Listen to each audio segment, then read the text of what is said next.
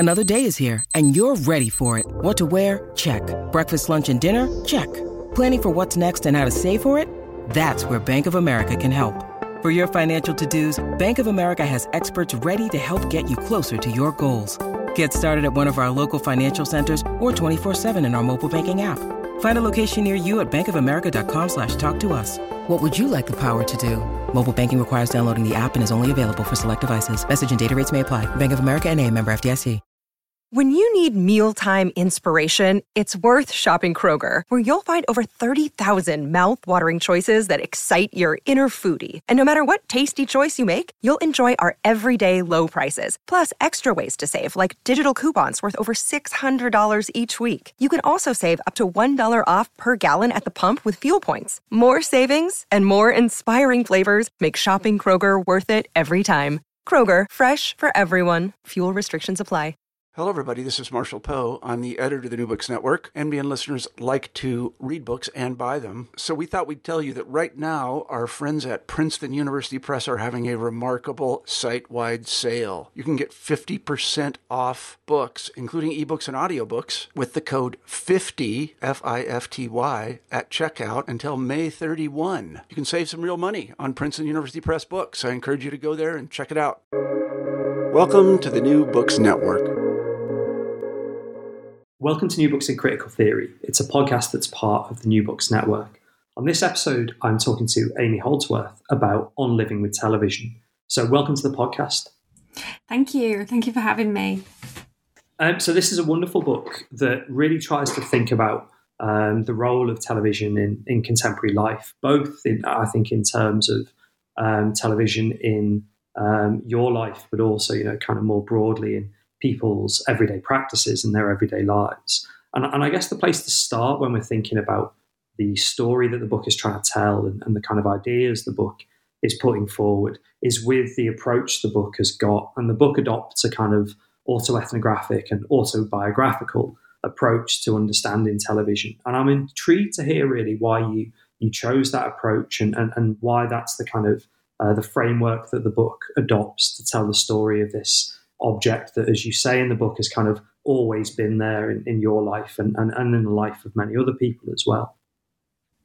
Sure. I mean, one of the things that I've always been really interested in television and the experience of being a television viewer, but also being a television studies scholar, were those kind of characteristics of the medium that get written a lot about, particularly in early television theory. The kind of experiences of intimacy and familiarity and repetition and duration, those kind of long-term relationships and engagements that we have with television. So really the kind of autobiographical approach was thinking about that long-term relationship and how do you capture that? How do you get at that relationship and get at those characteristics in our writing and research about television? So obviously you could take a kind of audience studies approach or a kind of longitudinal study, but that often requires, time and money. So I thought about sort of turning it inwards a bit. And because my previous work had been around kind of memory and nostalgia, I thought, well, what if we used the life story and life storytelling devices through which to think about those entanglements of television with the everyday and particularly within a kind of domestic contexts. So that was kind of, I think, where the book really began. And I always joke that I was going to call it My Life with Television, but that sounded a bit like a kind of naff celebrity memoir. So we went for the slightly more academic sounding On Living with Television. I mean, it is worth saying, as much as it's a kind of autobiographical story, there is quite a lot of, I guess, kind of engagement with not just television studies theory, but a range of different social and kind of philosophical approaches. And this is really clear, actually. You mentioned duration, but it's really clear with the importance of time in the book, both in terms of how you analyse particular television programmes and their use of time, but also because time kind of runs right throughout the book in terms of the time of like a lifespan, the time of everyday practices, as we'll talk about later, the kind of moments in particular parts of the day as well. So why was time kind of important to the book? And I suppose why is time one of the kind of big theoretical concepts that you're engaging with and dealing with? I think sort of questions around kind of television's temporalities are always bound up with thinking about its textualities as well as a kind of narrative form, and a kind of affective realm as well. So time is obviously really interesting for things like the characteristics of repetition and seriality that I know has been a lot of people very interested in television seriality of late. But I think it was also about a recognition of change and continuity as well, that as a kind of somebody growing up with television, recognizing that the scholar themselves are not always in the same place, that our lives are can be fluid and can be subject to all sorts of transitions. So I think time was interesting for me as well, in relation to life storytelling and thinking about the significance of age and generation for the television studies scholar. So for me, television has always been there, but for older scholars, it was new, it was a novelty. For younger scholars, they'll be much more for, having grown up with kind of digital TV. So I think it was a recognition of thinking about the scholar as well and the identity of the scholar. So there's a lot of writing out there about television in transition and the way it's changed over the years. But perhaps not as much that thinks about the durational experiences of the viewer, as also in constant transition, whether that's, as a child, then as a teenager, an adult, a parent, whether they're single, whether they're married, whether they live alone, whether they live with other people, and how those, but also how those identities are constantly layering and changing as well. So I think that was one of the ways in which I became quite interested in thinking specifically about time and temporality in relation to TV. I mean, a really perfect example of that question of where television fits in with the scholar's life and I guess the life course as well comes in the first substantive chapter of the book, where you tell the story of Alice, your sister's life, and the importance of Disney videos within that. And I'm interested to kind of get a sense of how the understanding about the role of time, temporality, television really kind of plays out with Alice's story. And I guess in particular, the kind of ideas you've touched on already, things like, the kind of repetition of particular examples from Disney, the kind of the role of television within both Alice's and your kind of everyday life growing up. Mm-hmm. Yeah, so Alice was my younger sister, and Alice had something called Rett syndrome, which is a rare neurodevelopmental disorder, to use medical language, that only affects girls. And Alice wasn't diagnosed until she was 5 or 6. So when Alice was born, she was a very normal, in inverted commas, happy wee thing. But at about 18 months, she started to lose some of the skills that she'd started to develop. And then there were issues around her kind of cognitive and physical development, and a whole host of other kind of symptoms that came with the syndrome. So in a way, that Alice's experience of disability and living with a disability was also something that really, I suppose, troubles or problematizes some of those assumptions about the linearity of time. So whilst I've just in my previous answer just kind of referred to as a scholar growing up in quite a normative way, from child to teenager to adult, Alice's life was very different in that regard because of the disability she experienced. So she didn't grow up in that kind of normal way. And again, I'm stressing normal there in kind of inverted commas. So her story kind of really was quite revealing, I think, of the ways in which we can challenge those models of development and growth. And certainly in the book, I use work from queer studies and disability studies and kind of feminist ethics of care to challenge some of those ideas around the kind of autonomous individual self. And to think about how our family's experiences of disability and of a developmental disability in particular kind of challenge that kind of normative script of a kind of ages and stages approach to growth. And really, I think what became clear to me was thinking about Alice's use of Disney as well was something that was also, it wasn't linear.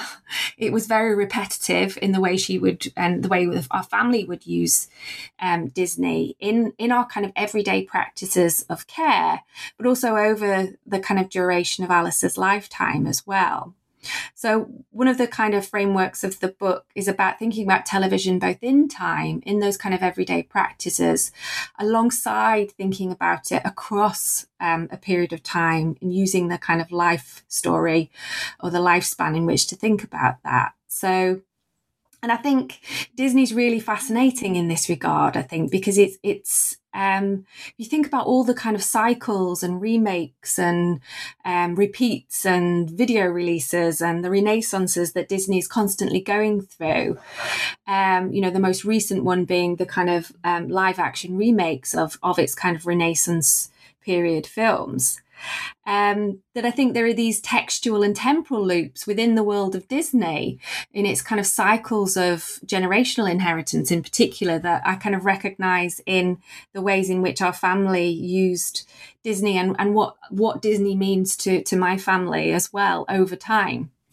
So it was a really, I'd always wanted to write about Alice and her relationship to Disney because it was such an important resource for us as a family and something that she would watch endlessly and often a source of real frustration and discomfort for myself and my older sister who were sick of watching various films over and over again. But there were so many joys and pleasures in her spectatorship of Disney as well that I thought was really important to tell the world about it and to value her experiences as a television viewer, particularly when we live in a world where children with disabilities are quite often invisible, are quite often objects of pity or tragedy, rather than seeing them as individuals that have access to a whole cultural and emotional life. So that was really important for me to try and get that across as well. These themes, I think, of the importance of time, repetition, and the kind of the focus on the everyday come through in another, I suppose it's formally children's television, but actually the way you write about it in the book is more as a kind of family television, including adults as well, which is this series, In the Night Garden. And some of our listeners might not be familiar with In the Night Garden. I don't know the extent to which it has a kind of broad sort of international kind of hit status. I know other British children's television things have been really big in terms of stuff like Peppa Pig. It seems to be a kind of like global hit.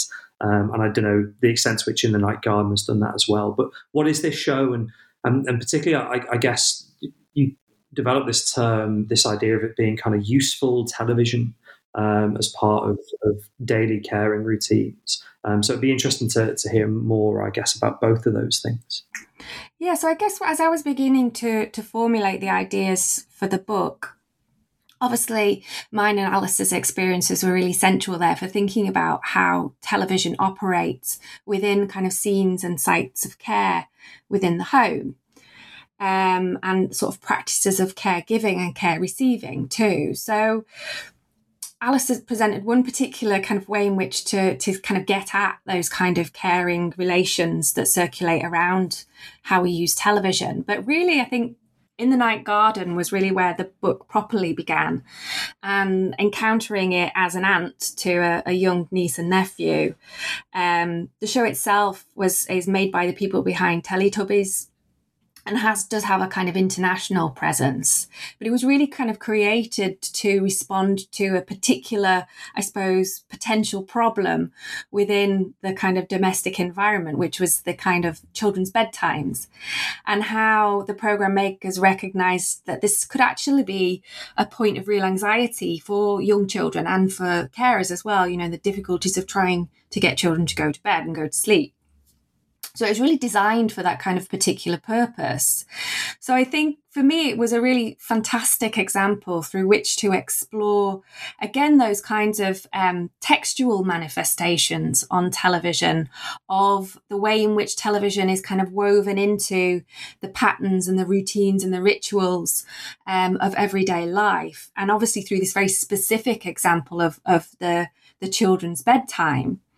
The show obviously also fits into those kind of intergenerational rituals and traditions, of the bedtime story. And the CBeebies bedtime story, is obviously really key as well to the bedtime hour on CBeebies, which In the Night Garden is also a part of. They often now get celebrities reading CBeebies bedtime story, and people like Tom Hardy or Chris Evans, have been really high profile A-list celebrities coming in to read to their bedtime story. And I think they're really interesting examples as well of that kind of intergenerational appeal of the kind of bedtime hour that.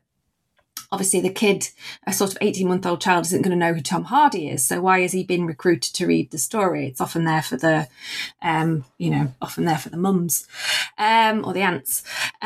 So I think it's a really interesting way in which to explore, again, those kind of scenes and sites of intergenerational care within the home and the role that television plays in those. But also, and then looking at a specific kind of domestic practice, going to bed, going to sleep, and again, how television is kind of folded into that practice in a very specific and a very deliberate, and I would argue, effective way. If that's a kind of story of how television is, I guess, used as well as, enjoyed, watched, and experienced, there's also a slightly, very different, but, slightly familiar story of how television is used as part of kind of everyday eating practices. I was fascinated by both, your kind of choice of talking about eating with the television on, which is, a kind of standard sort of trope in a lot of popular culture, but it's also, a kind of a site of conflict in many different ways, in terms of things like class conflicts around watching television and eating at the same time. But your choice of examples is really fascinating here because, there's various kind of representations of eating on television that we could talk about in terms of watching families, maybe something like The Royal Family, which is a British sitcom. But you've chosen to, I guess, kind of, how would we describe them? Quite a sort of popular, almost kind of throwaway show in terms of Man versus Food, and then a much more kind of formal, great renaissance of television drama and the kind of golden age of television in Hannibal. And I'm fascinated by why you chose these two examples to kind of sit alongside a discussion of eating on television, but also kind of what they tell us about the story of living with television. Sure. I mean, yeah, it just seemed a bit weird as well when, because I'm a vegetarian as well, and both shows are very much about eating meat, whether that's animal meat or human meat. So it probably seems a little bit odd that as a vegetarian, I chose to write about those two shows. I mean, the short answer is that they were the shows that I was watching when I was starting to think about this chapter, which was really about thinking about when I'd started to think about what the structure of the book might be, that it was going to be based around particular practices that are often centered around the home. So, caregiving and receiving, that kind of sleeping and going to bed, and that eating seemed like a really good practice to look at. So in short, they were the programs I was watching at the time.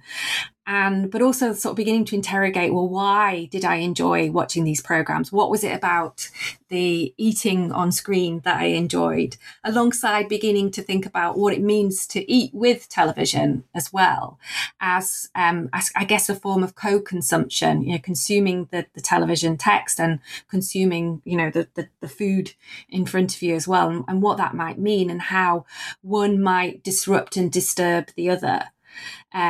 So sometimes things can be paired very well together, and sometimes they can really kind of disrupt the experience of viewing or eating as well. So I thought it was really interesting. And then when I began to investigate a bit of the literature around eating, and particularly the kind of social and health sciences approaches, which were always kind of worrying about the impact that television viewing might have on consumption of food, that it would lead to mindless eating, for example. So there was a kind of real interesting inverse there of anxieties that have often circulated in relation to television, that the domestic context will distract from the proper, viewing of the television text instead. So it was really interesting to me how those kind of economies of attention and distraction was in there in the writing about eating as they were in the kind of writing about television. And I think also about eating as well, it was one of those things that when I talked to people about the book, it was one of the first things that they kind of brought up when I was going, well, I'm writing this book and it's about how we use television in our everyday lives, and about particular practices in the home. People would almost immediately start to talk about their use of food and eating and how they eat alongside television and what they eat and when they eat and those kinds of things. So it was something that I think really opened up a lot of really interesting avenues for me. And again, to go back to Man vs. Food, a really ambivalent show as well, that some people find it quite appealing. The images of Adam Rickman eating, excessive amounts of food, that the food is there to look delicious. Other people find it really disgusting, both kind of morally and in terms of it, the effects of the show as well. So I think that kind of really ambivalent affective terrain of eating on television is interesting in terms of thinking more broadly about television as this quite multiplicitous and messy and ambivalent and complicated textual form as well. And one thing I would just say is that when I have taught this a few times to students. And one of the things that we would do, these little eating experiments in class, where I would select particular programs and I would ask them to bring in some food and that we would eat with these programs, and just to think about that experience of co-consumption and how one can affect the other. So I'd ask them to bring in a kind of yogurt or some kind of yogurt dairy alternative. This was always voluntary. I wouldn't force them to do it.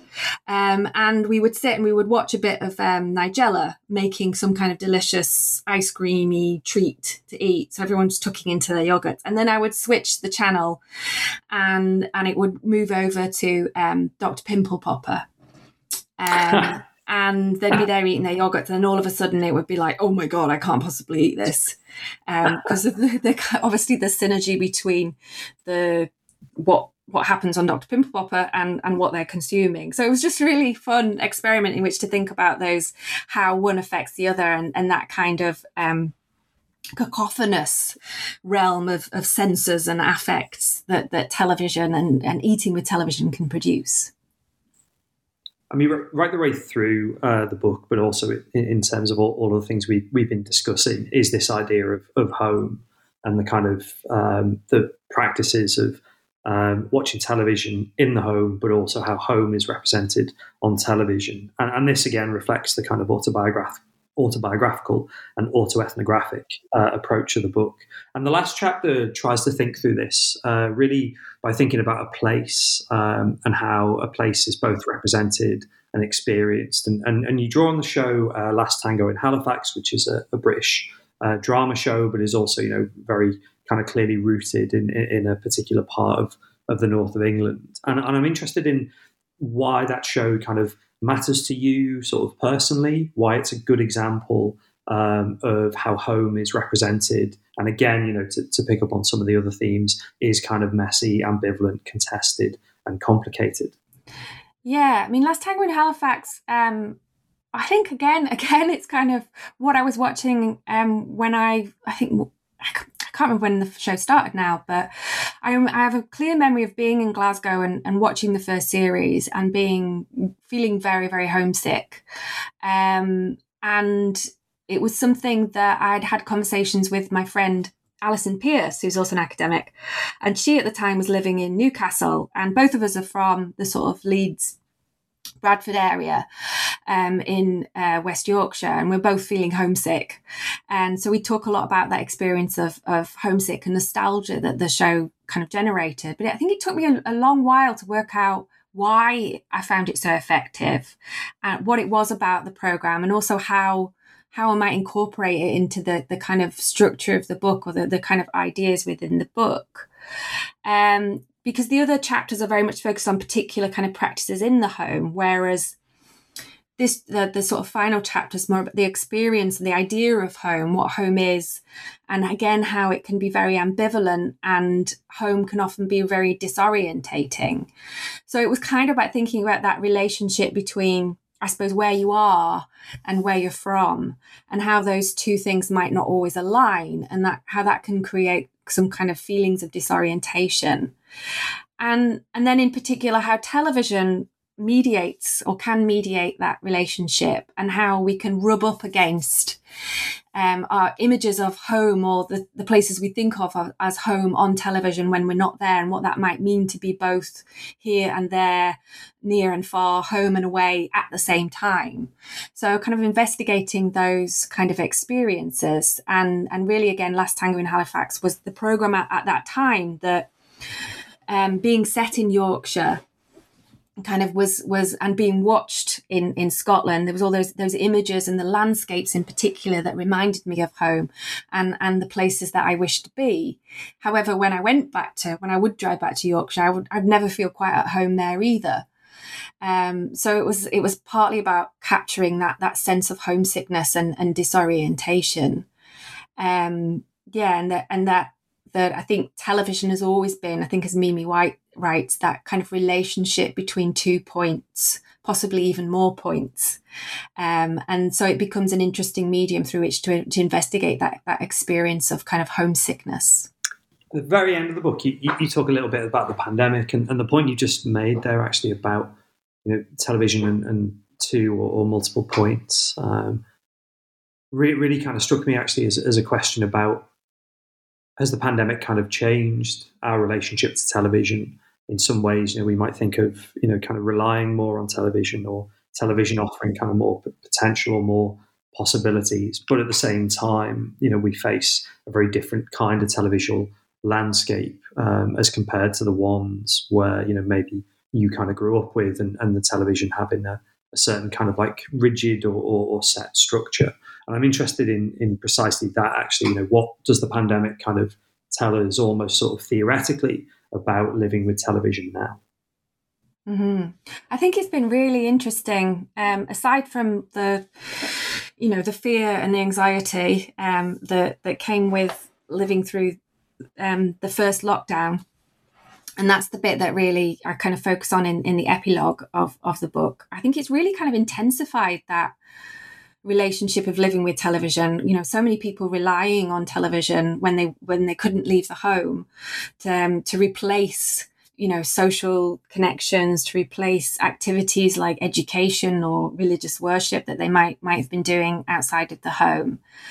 And I think for a lot of people, I mean, as a television studies scholar, it's something I've always been very attentive to, the role that television plays and its importance and its affordances within everyday life. But I think for a lot of people, that suddenly became much more visible, that how much people were relying on television or sharing what they were watching on television through kind of platforms or particular activities like the kind of, was it House Party on Netflix, where you can sort of watch at the same time as other people. So I think it really kind of heightened and made visible the experience of living with television and how it sort of intertwines with our everyday lives. But I think it also, for me, it also really resonated with the kind of early scholarship on television, and that paradigm of on the one hand, television can provide us with a lot of security and a lot of comfort. And Roger Silverstone writes about that kind of ontological security that television can offer by always being there again. But on the other hand, it's filled with anxieties, with risks, with, traumatic, catastrophic content and images as well. So that constant seesaw of emotions that television and perhaps broadcasting in more general can offer. that there's always that fear of that breaking news moment. And certainly anyone who's watching numbers and graphs, go sky high during that first wave, it was really quite terrifying. And I certainly opted in that period to stop watching television, broadcast television, and to watch more content that I could control. So I knew exactly what to watch. I knew exactly what I was comfortable with watching. So it was a lot of repeat viewing. And certainly when I've talked to my students as well, they've talked a lot about watching kind of older forms of television, like kind of Friends, for example, that's been hugely popular, or going back to kind of primetime serials and finding comfort in the kind of formula and the regularity of those kind of forms of television as well. So I think lots of ways in which the pandemic has revealed so much about the role of television in our culture and in our society. But also, I think it's also revealed that the broadcast television still has a really important role to play, but that it's not a case of just moving, a kind of unidirectional, that was broadcast. Now we're in an era of digital or online TV. But these practices are layered on top of each other, that they're cumulative, that we might be switching between all sorts of different kind of television practices in the home now. So it sort of adds to the kind of messiness of television, which again is a kind of theme that reoccurs through the book, and is again something that I've always been really interested in too. Is that something you're thinking of in terms of future research, or maybe another book project? There are so many questions that kind of come both from the contemporary moment, but also from some of the analysis that you offer in the book. Or have you kind of settled your accounts with television and maybe thinking about something completely different? That's a really good question. I think, because when a book comes out, you're meant to talk about it. You're meant to share it with people. And I think there was a stage where I was a bit like, I feel a little bit like you say, I've settled my accounts. I'm not sure I've got anything else to offer. It's been a long process writing this book for various reasons. But there are still questions that I'm really interested in. I'm still really interested in questions around care.